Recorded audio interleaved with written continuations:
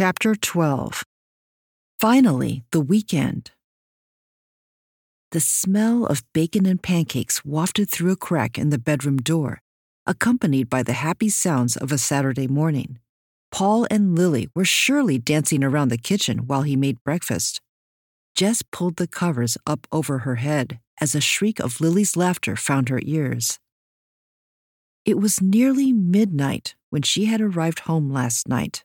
All the lights off except for the one above the front door and the one above the stove.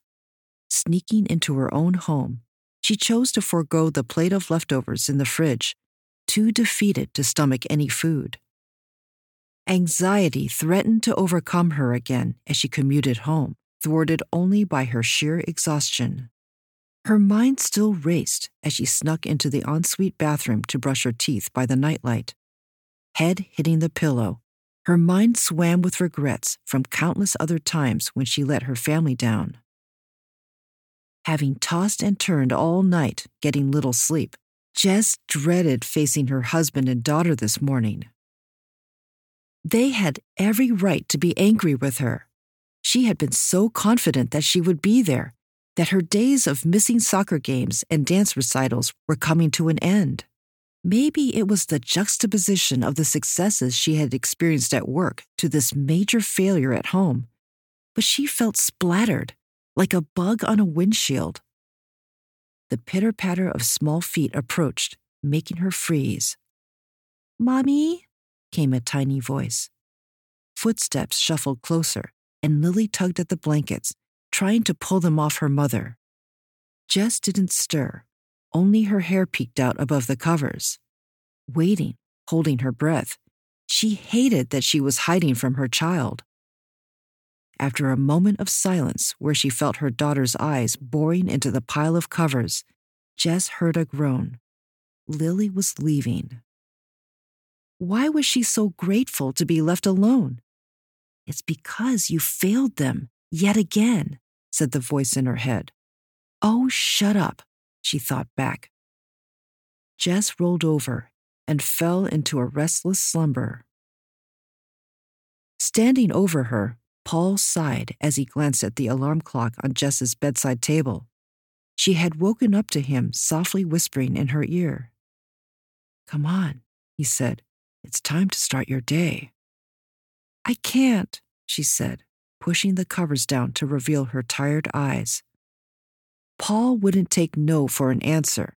He practically carried her down the stairs, plopping her at the kitchen table and placing a cup of coffee in front of her. Even when Jess was in the wrong, he was still there to support her when she was down. The clouds lazily parted as Jess took her first few sips of coffee. She finally noticed the first place ribbon lying just to the left of her placemat. She blinked her stinging eyes at the blue and gold piece of fabric, bringing it closer to her face to examine it more closely. "She was pretty disappointed last night," Paul said.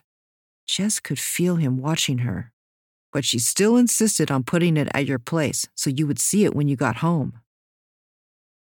"I didn't see it last night," Jess said, waves of gratitude for her amazing daughter washing over her. "I just came upstairs and collapsed." Paul got up from his seat, walking around Jess's chair to embrace her from behind. "I know you're struggling," he said. "It's okay." "I don't know how you can forgive me," she answered. "That's because you haven't forgiven yourself yet," Paul said, though Jess couldn't tell if she imagined a quiver in his voice. Paul's eyes were moist. "Besides, I'm not the one you have to win over." Jess followed his finger as he pointed over her shoulder to the sliding glass door that led to their backyard.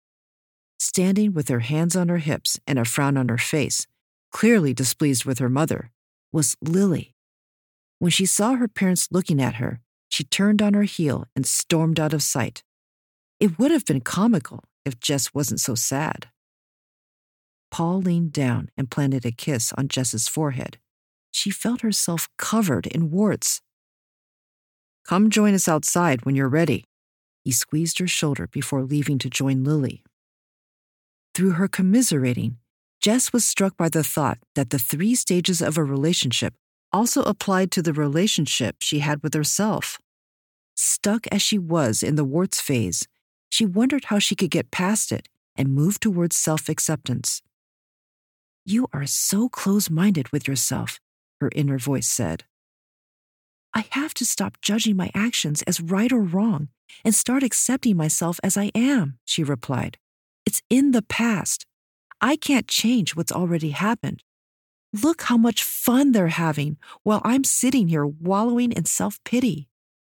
Be grateful for the abundance of love in your life and stop taking them for granted. They love you unconditionally.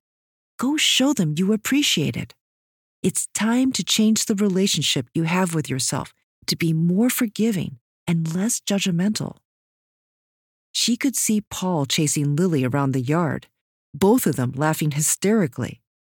"You might be right," the voice said. "I know I am," Jess replied. Shaking her head, she walked outside to join her family. The first thing she did was pick up her daughter to apologize. "I'm sorry, darling," she said to Lily. "I wanted so badly to be at your recital, but I got distracted at work. Mommy made a mistake. Can you forgive me?" Lily considered her mother for a moment, scanning her eyes for sincerity. "Okay, I forgive you," she said. "I did really good, though. I came in first." "I know you did. I saw your ribbon. Congratulations," Jess said, putting Lily back down. Jess was amazed at how quickly Lily had forgiven her and moved on. She could probably learn something from her daughter on this topic.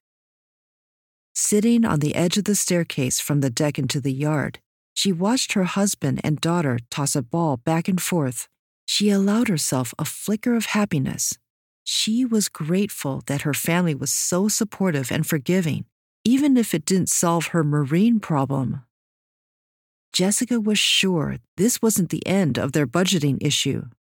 Monday would roll around, and they would have to manage the situation again, with hardly any new learnings about themselves, each other, or how to solve the problem.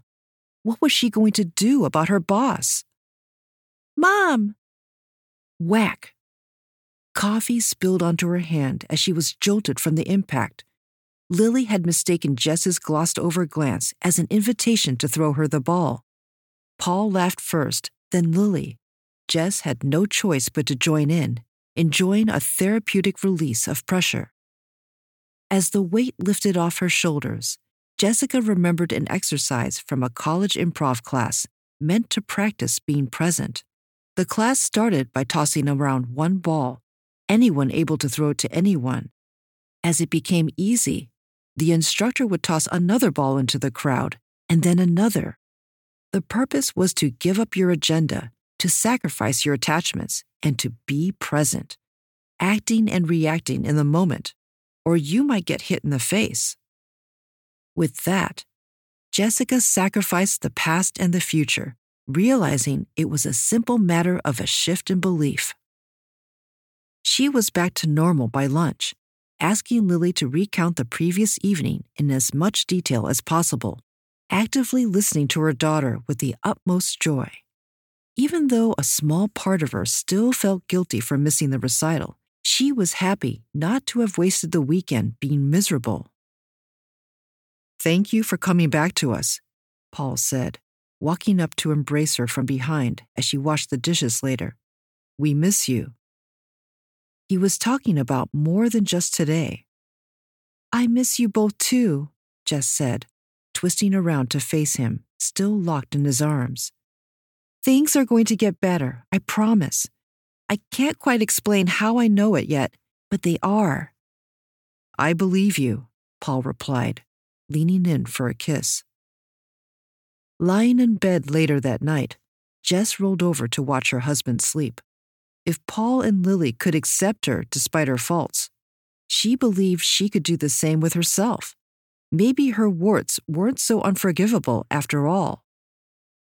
Belief shift. Leaders hold the belief that I can make a difference, rather than it's just the way it is. This belief shifts their mindset and attitude, inspiring them to act and act differently. Courage, conviction, and vision help make that possible. Further, leaders don't limit this to themselves, but choose to believe that employees are people that want to do great work, and they don't really want to be told what to do.